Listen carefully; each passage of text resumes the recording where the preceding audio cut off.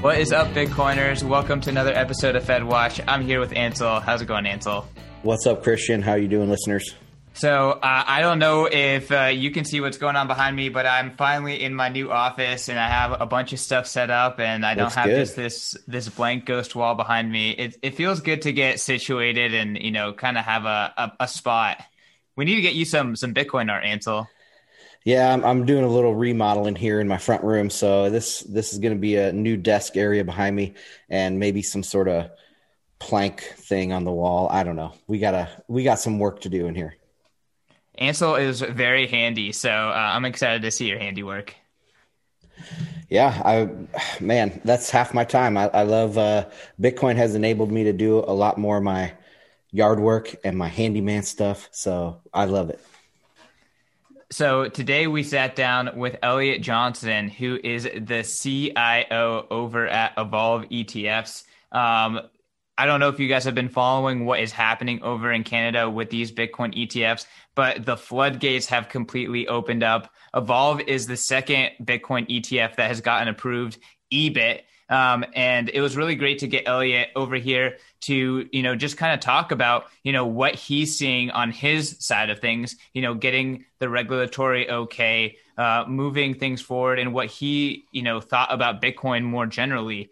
So it's absolutely a perspective that is extremely important for our audience to see, seeing as though this show is all about giving you guys the insight into macro and everything you need to know about Bitcoin and macro. And I thought that this was a really informative conversation. Ansel? Yeah, I agree.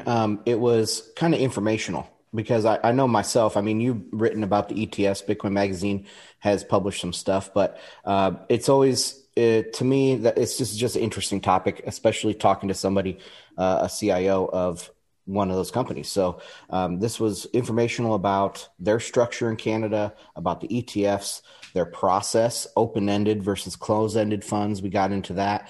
And we did find a way to bring macro into it, asking for, his insight into the future from his perspective. So all in all, I think it was a very good show.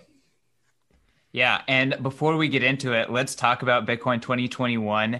Guys, I get the inside look on our contact form where people are contacting us to speak. And let me just say, there are some absolutely epic people contacting us.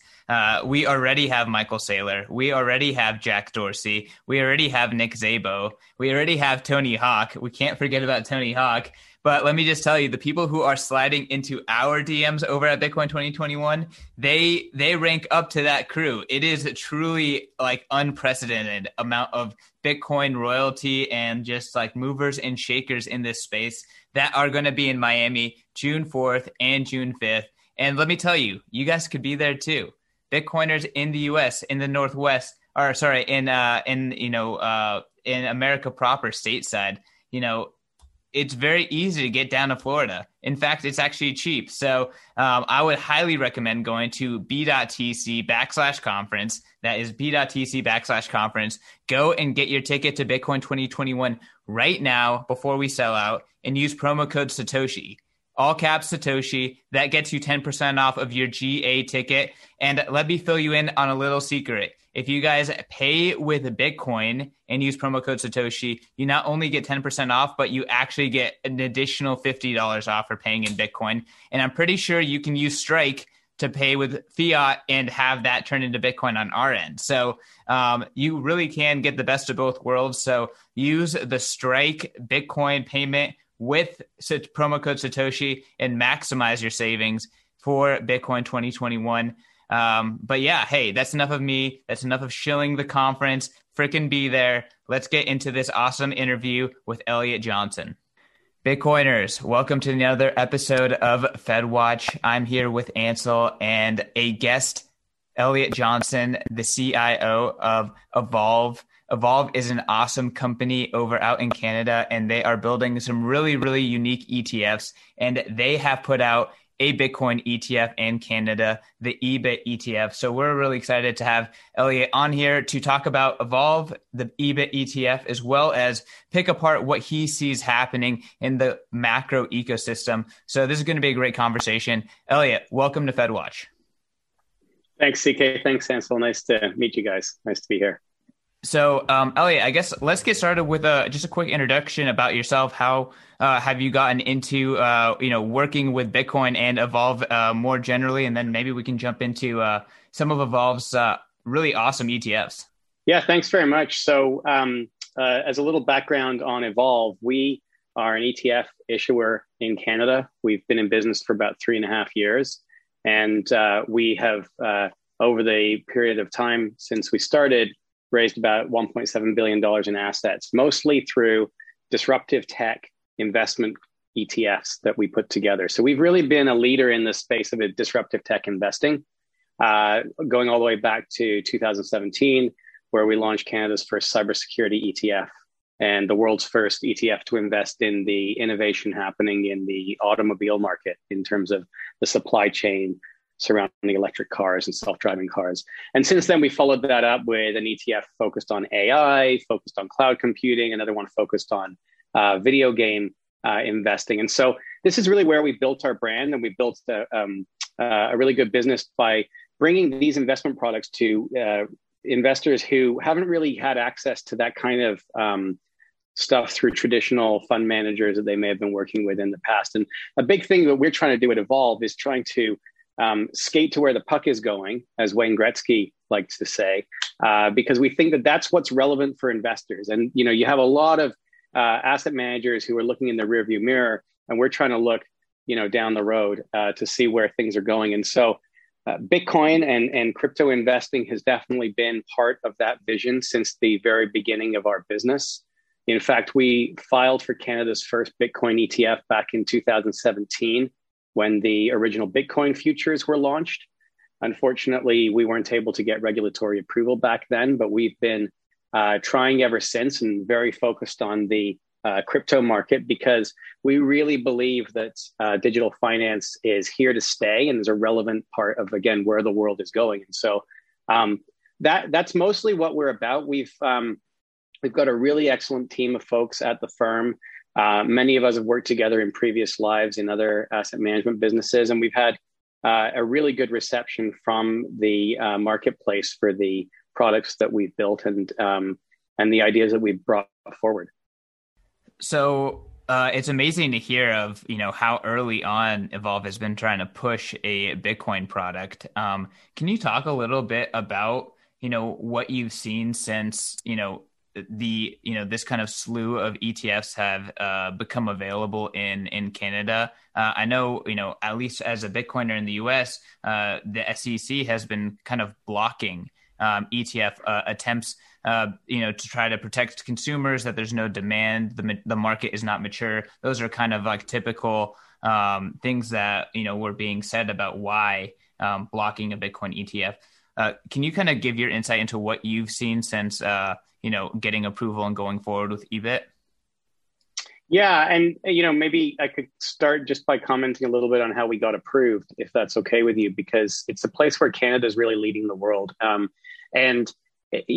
lot of times people don't think much about Canada outside of Canada. We're kind of the one of the quieter nations in the world, but we're quite innovative, and we've got a very progressive environment for as far as financial regulation goes.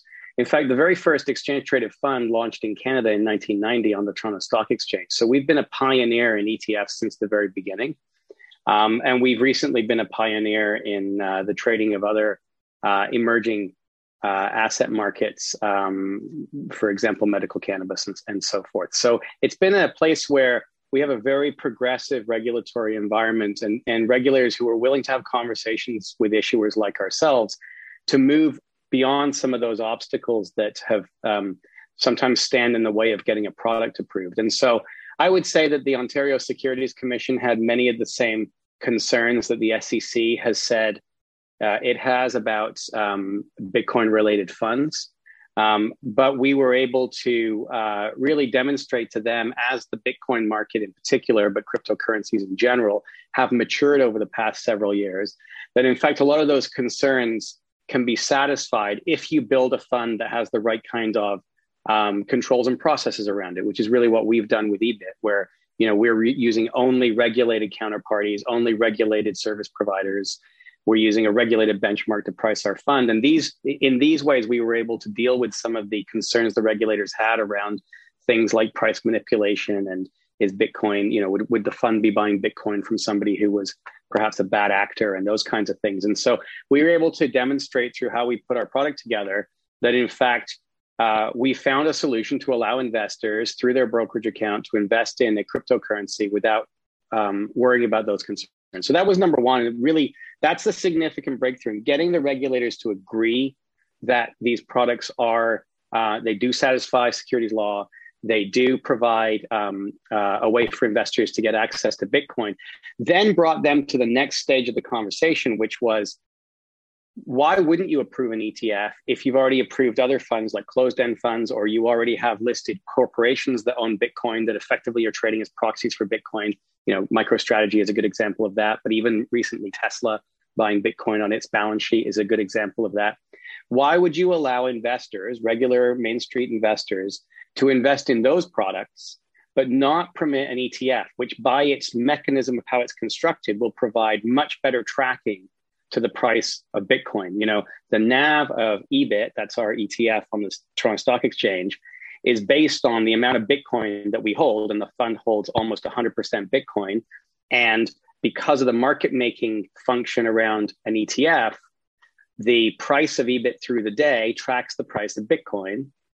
And that was a key part of our argument with the regulators. And to be honest, I think this is why we've seen, since the ETFs in Canada have launched, the premium to net asset value for the closed-end funds, Grayscale is obviously the big example, but we also have some Canadian closed-end funds, has completely collapsed. And those funds now trade at a discount.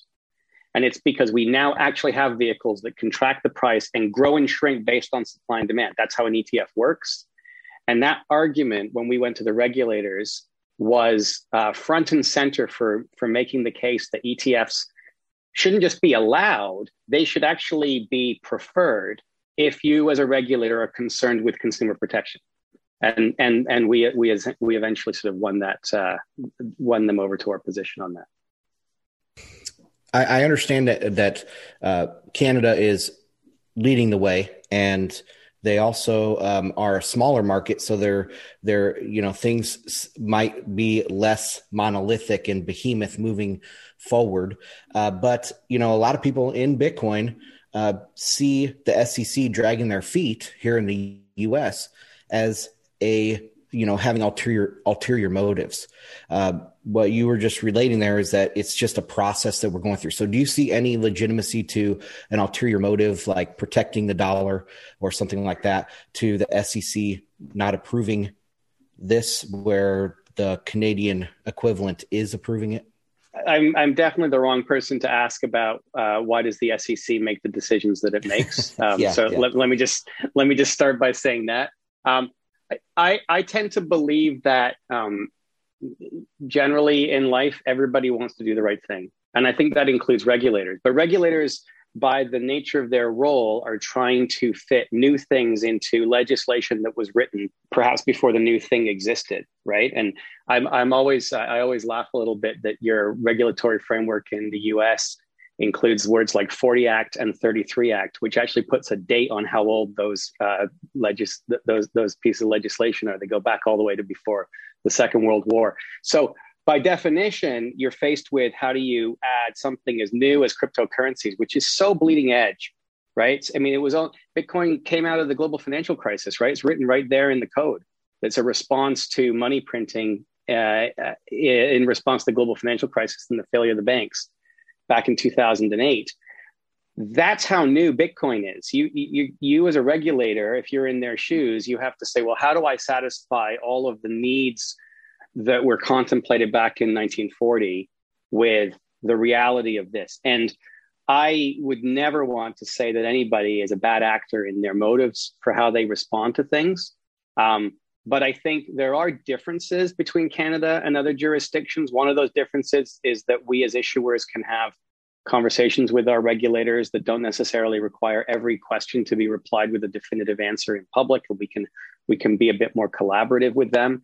And I definitely, would like to compliment the Ontario Securities Commission and the Canadian Securities Administrators for being open-minded, and they've been open-minded on crypto for a long time. They've had research panels internally looking at crypto for years, like since our original filing. So they're trying. But I wish I could answer your question more definitively. I would love to know what actually goes on behind closed doors in lots of places. So I would love to hear about that. All right. Well, moving on to another area maybe of speculation. You were talking earlier about NAV and price. The ETFs are going to hug that, have, I guess, a tighter NAV, tighter spread to the NAV. What we've seen here in the U.S., obviously with GBTC, is this negative premium or discount.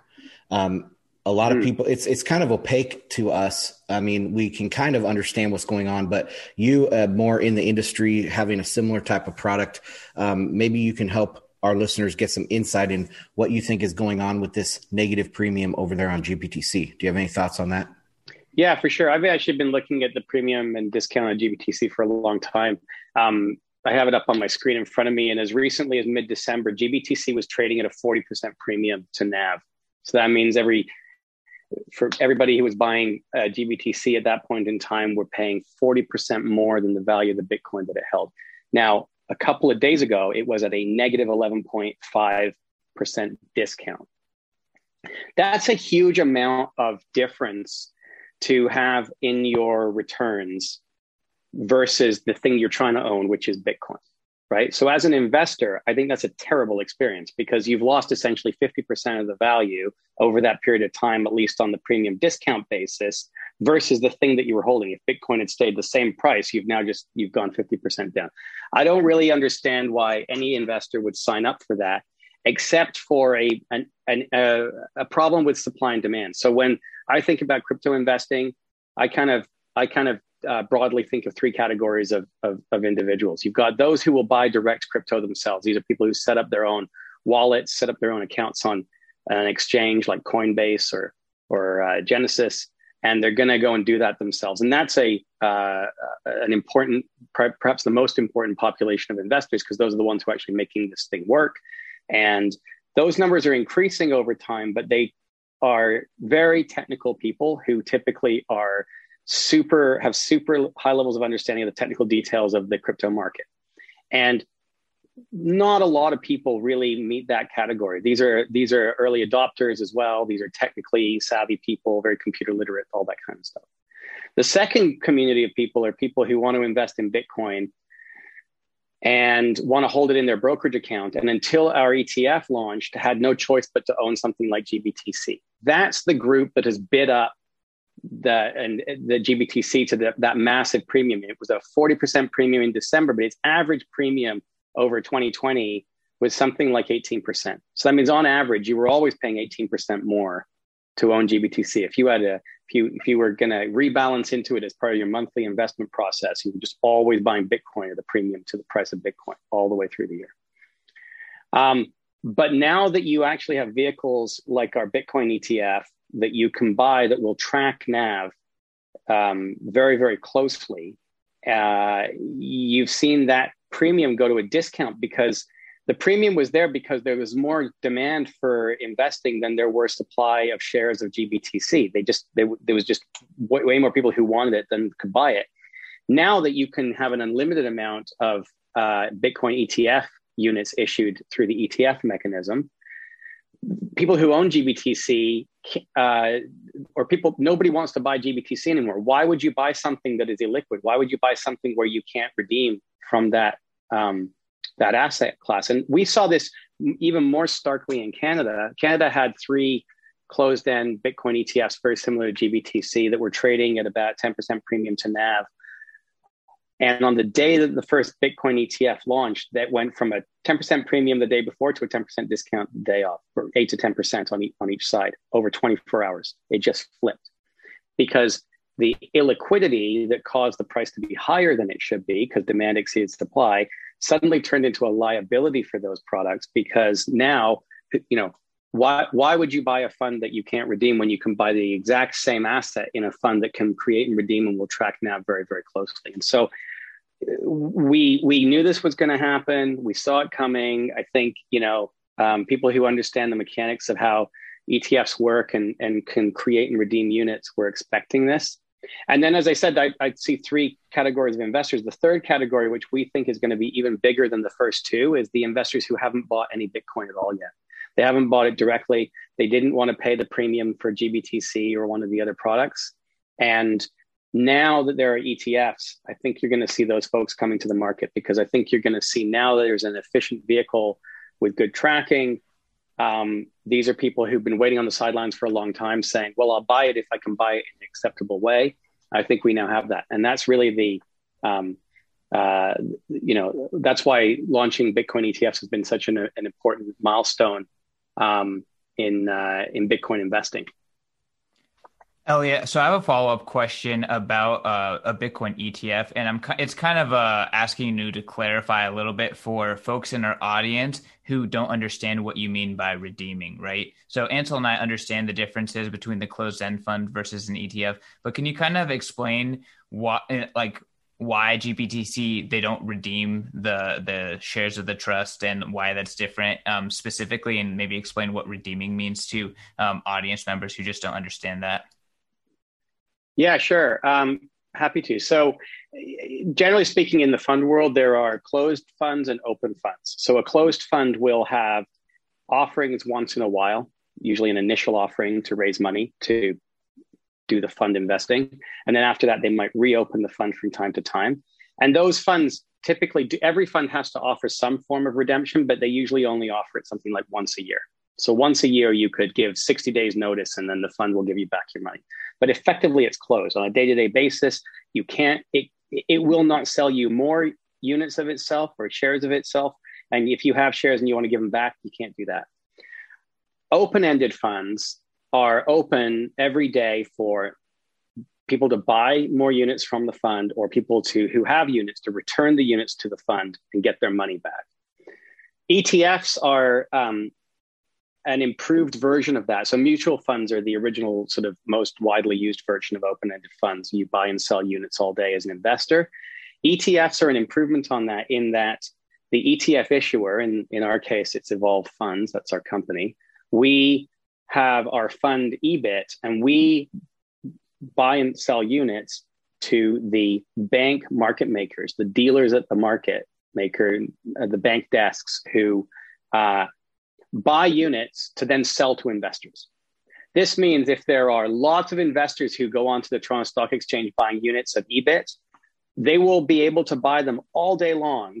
And the banks who make markets in our fund will sell them units all day long in as much as they want to buy.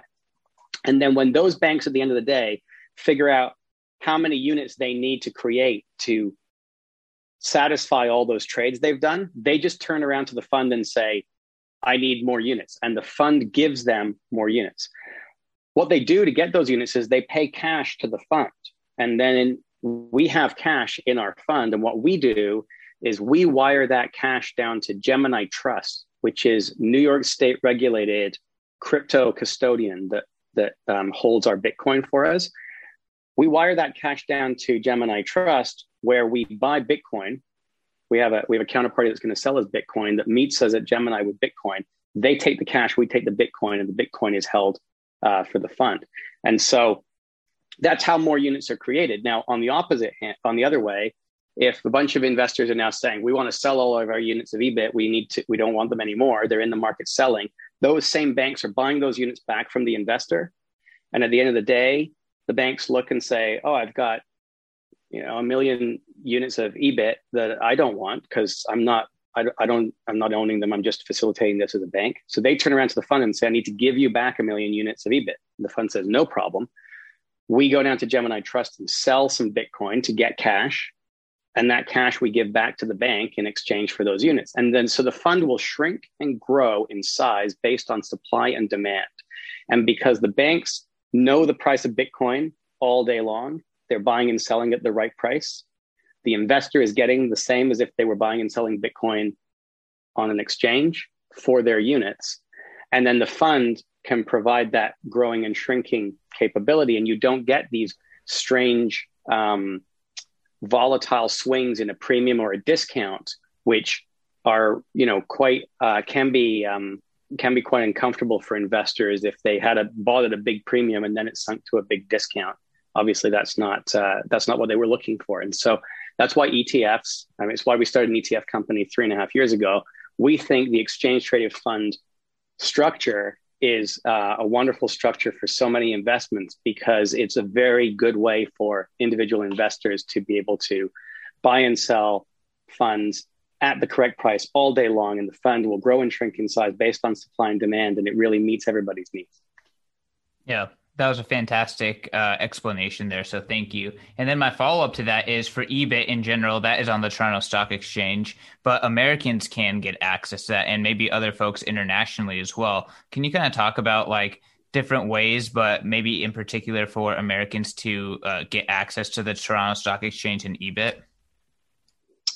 Yeah, I can't provide any direct advice. My first piece of advice for anybody listening to this podcast would be go and talk to your financial advisor and see if your financial advisor can offer you any options and give you some advice on how to do this. The Toronto Stock Exchange is just a stock exchange in a developed country. Lots of investors can trade in lots of different countries. And so if you can trade on the Toronto Stock Exchange, you can buy Canadian ETFs. It's as simple as that. But really that conversation starts with talking to your broker or financial advisor about that. And they can give you all the right guidance on what's possible for you based on your circumstances.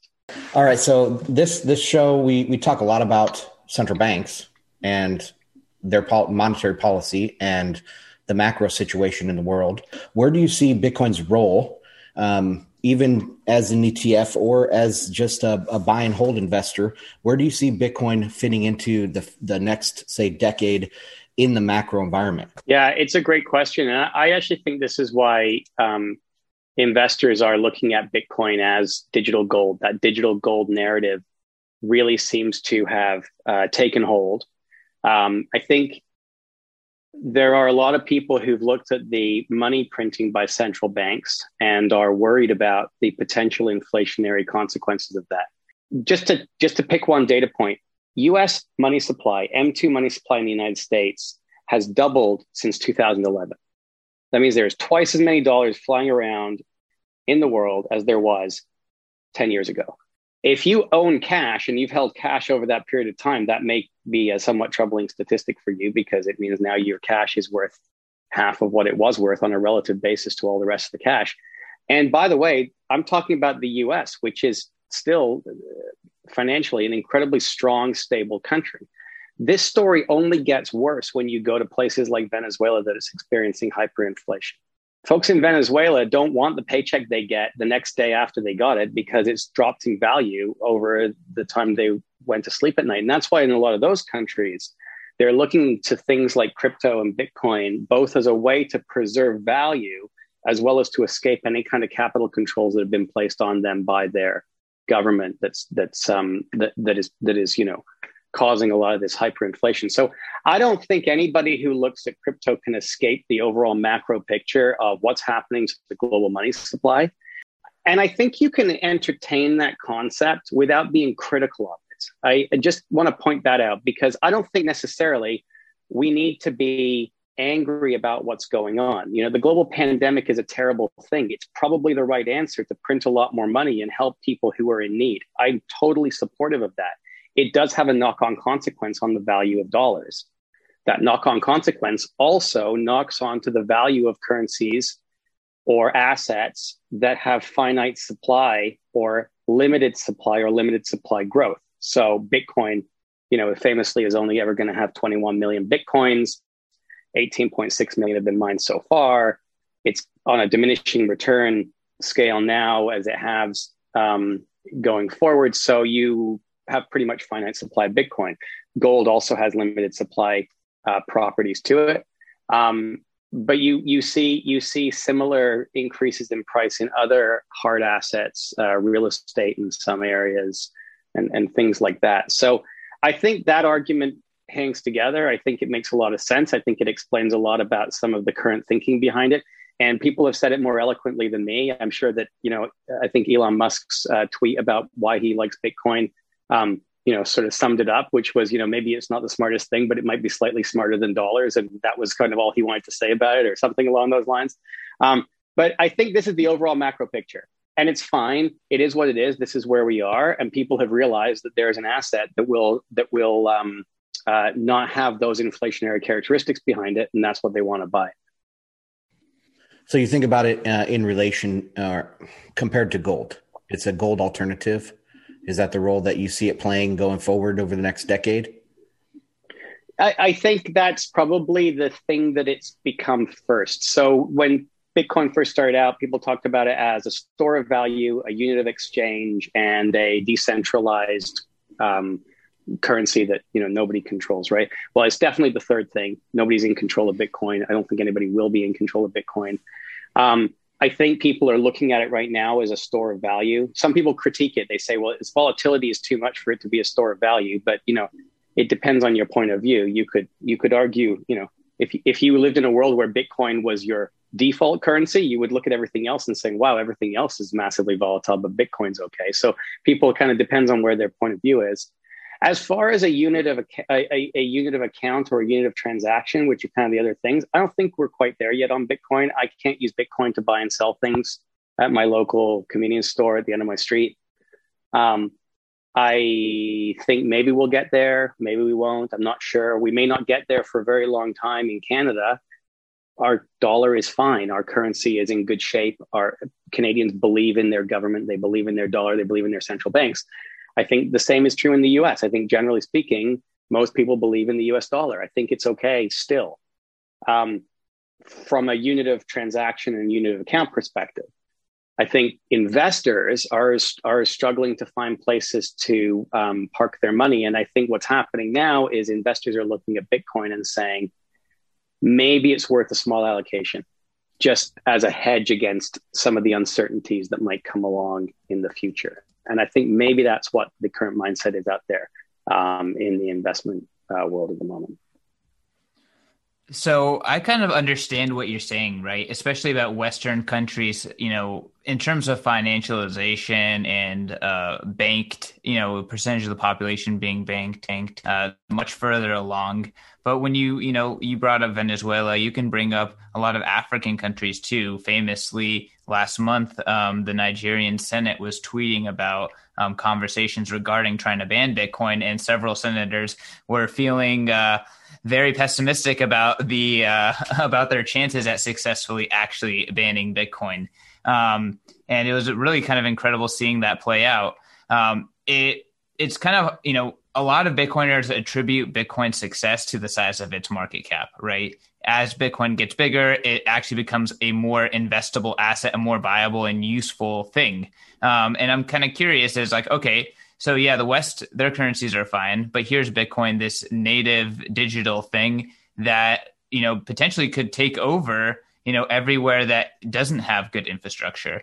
Does that kind of play into how you're seeing its development and potentially like its attractiveness to Westerners as this thing just gets bigger?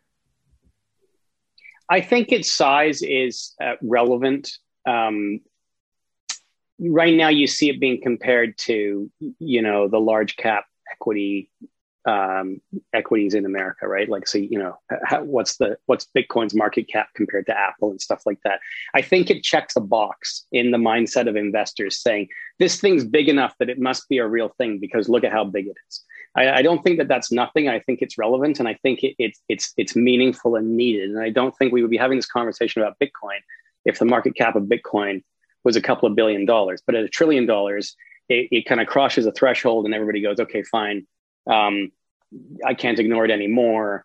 And also, it has a functional benefit as well. So the liquidity of the market is deep enough now. You can have more participants. You can have funds built around it. You can know that if you own it, you could sell it. If you bought it, you can use it, and you don't have to worry about this thing trading without a good bid and ask spread all day long as you use it. So the utility function increases as it gets bigger and there are more participants in the market. So Bitcoin is very much there and very much in a position where people can now use it without any of those concerns.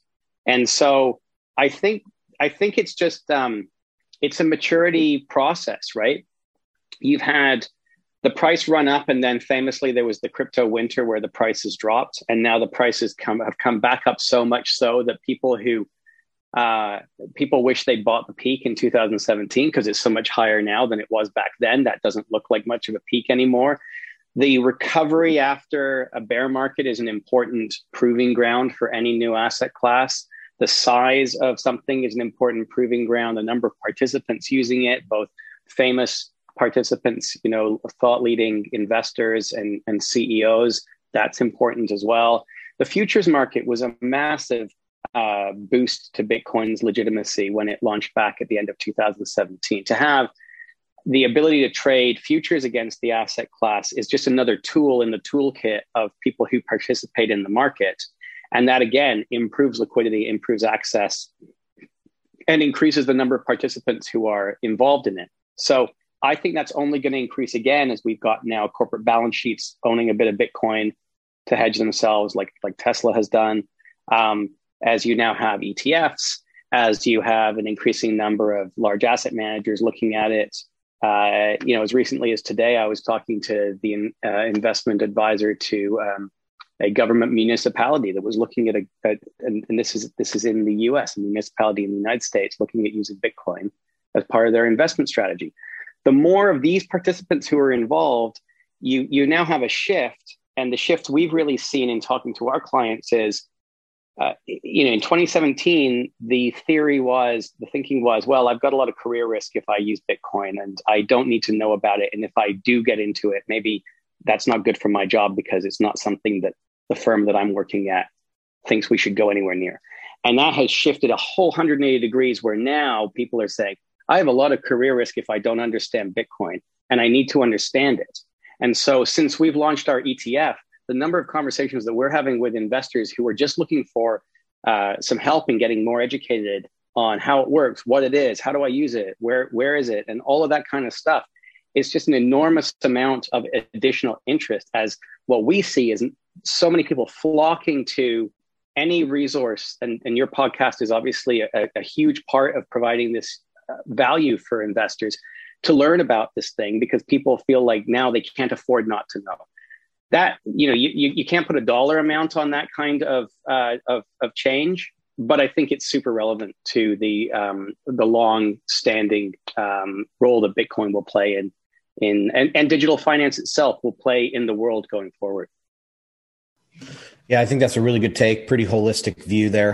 Going from the macro point of view back down to EBIT.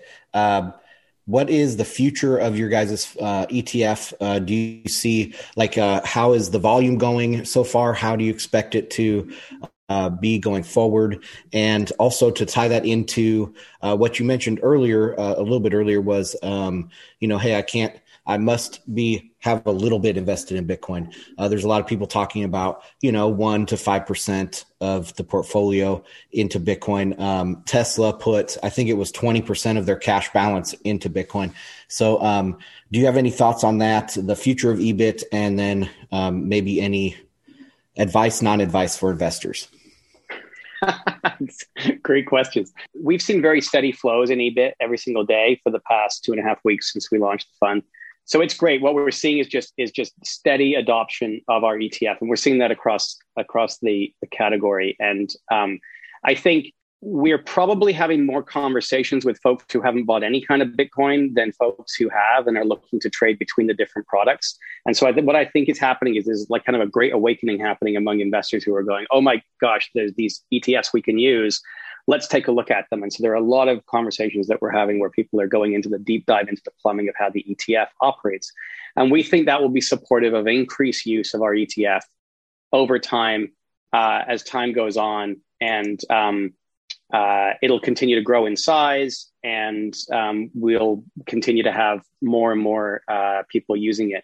But it trades at a very tight spread. The NAV is tracking the price of Bitcoin. Everything is working as intended. So it's definitely proven itself out in the marketplace, and we're able to attract regular asset flows. So all of that is very good, and I think will continue. And so we are very pleased with how the ETF is functioning, and we're very pleased with how the market has received it, both the end investors as well as the dealers who make that market, the dealers who buy those units into their inventory and sell them to the investors. It's been really well supported, and we've had great partners in the Canadian financial community among the banks who have been, and the other independent dealers who have been supporting our ETF since we launched it. And, that's the other thing. In addition to having good regulators, we've got a really great banking system here who is also very open-minded. So, and you need that too. Otherwise, you can't have one without the other. You got to line all of these things up. You have to have the plumbing of the fund, the bank market making support, and the regulatory framework. You need all those three things to make it work. So I think that's all lined up and everything's pointing in the right direction. I would say to your sort of broader question about, was it asking me to speculate on which way it's going, or is that what you were asking? No. What's your advice for investors when they're looking to diversify into Bitcoin? Oh, I see. Okay, thanks. So I would say the general advice we have, first of all, is you do need to talk to your financial advisor and figure out, number one, how does this fit into your overall financial goals and what your other circumstances. And everybody's different. And I would encourage every investor to spend time looking at that. Understand your investment objectives, what's your timeline, what are your other assets, your house, your other responsibilities, your kids, and everything else, and look at it all together, and then think about how can Bitcoin help with that. And if you decide you're looking to then buy Bitcoin and you say, okay, well, how am I going to get it?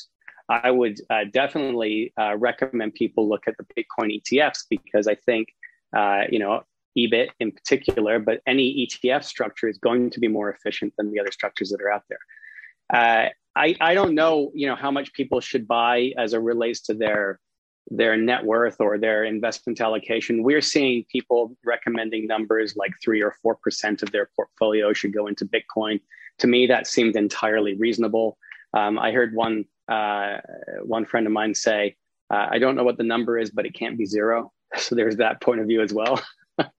I think, if you decide you're going to use it, it probably makes sense to,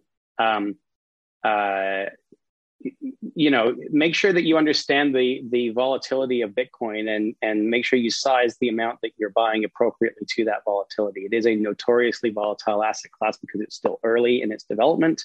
So you don't want to be unable to deal with it in the drawdowns when those things happen as well. And that would be the only advice I would give, other than the strong advice that you speak to your financial advisor and figure out your big picture as well. Yeah, I think all of that is really fair. And, I think a lot of people are not educated about financial goals in general. They just see number on a screen. How do I make that go up? How do I make more money? And they don't really think holistically or in a goal-oriented way. So, of course, do your own research when it comes to Bitcoin, but, try to create goals. I don't know if you have an advisor, if you're just managing it yourself, but create goals. That's kind of like the most important thing to get started. Elliot, I really appreciate your time coming on the show, explaining the Evolve EBIT ETF, as well as, kind of diving into some of the broader scope topics around the product. I want to give you a chance to kind of give a last word to our audience and plug where people can learn more about you, learn more about Evolve, and everything else that you guys are doing. Yeah, thanks, CK. So you can find me on Twitter at Elliot Evolve ETF. It's my handle. The best place to go for information about any of our products is our website, www.evolveetfs.com, or just Google Evolve ETF. You'll find us for sure. On our website, you'll see all the information related to all of our products, the prospectus, and all the other documents that you would need to learn about our products and how they're put together. You can also follow us on LinkedIn. We're on LinkedIn as well. And if you have any questions, feel free to reach out through any of those channels. We'll try to answer any of your questions. And thanks very much for having me on the show, CK and Ansel. It's been really great talking with you guys. Nice meeting you. All right. Awesome. Well, to all the listeners, make sure to go check out FedWatch on your podcast player or on YouTube. You can also find us at Bitcoin Magazine, and you can find me at CK_Snarks. You can find Ansel at Ansel Lindner. Check us all out on Twitter, and make sure to give Elliot a follow. This was a great conversation again, Elliot. Peace.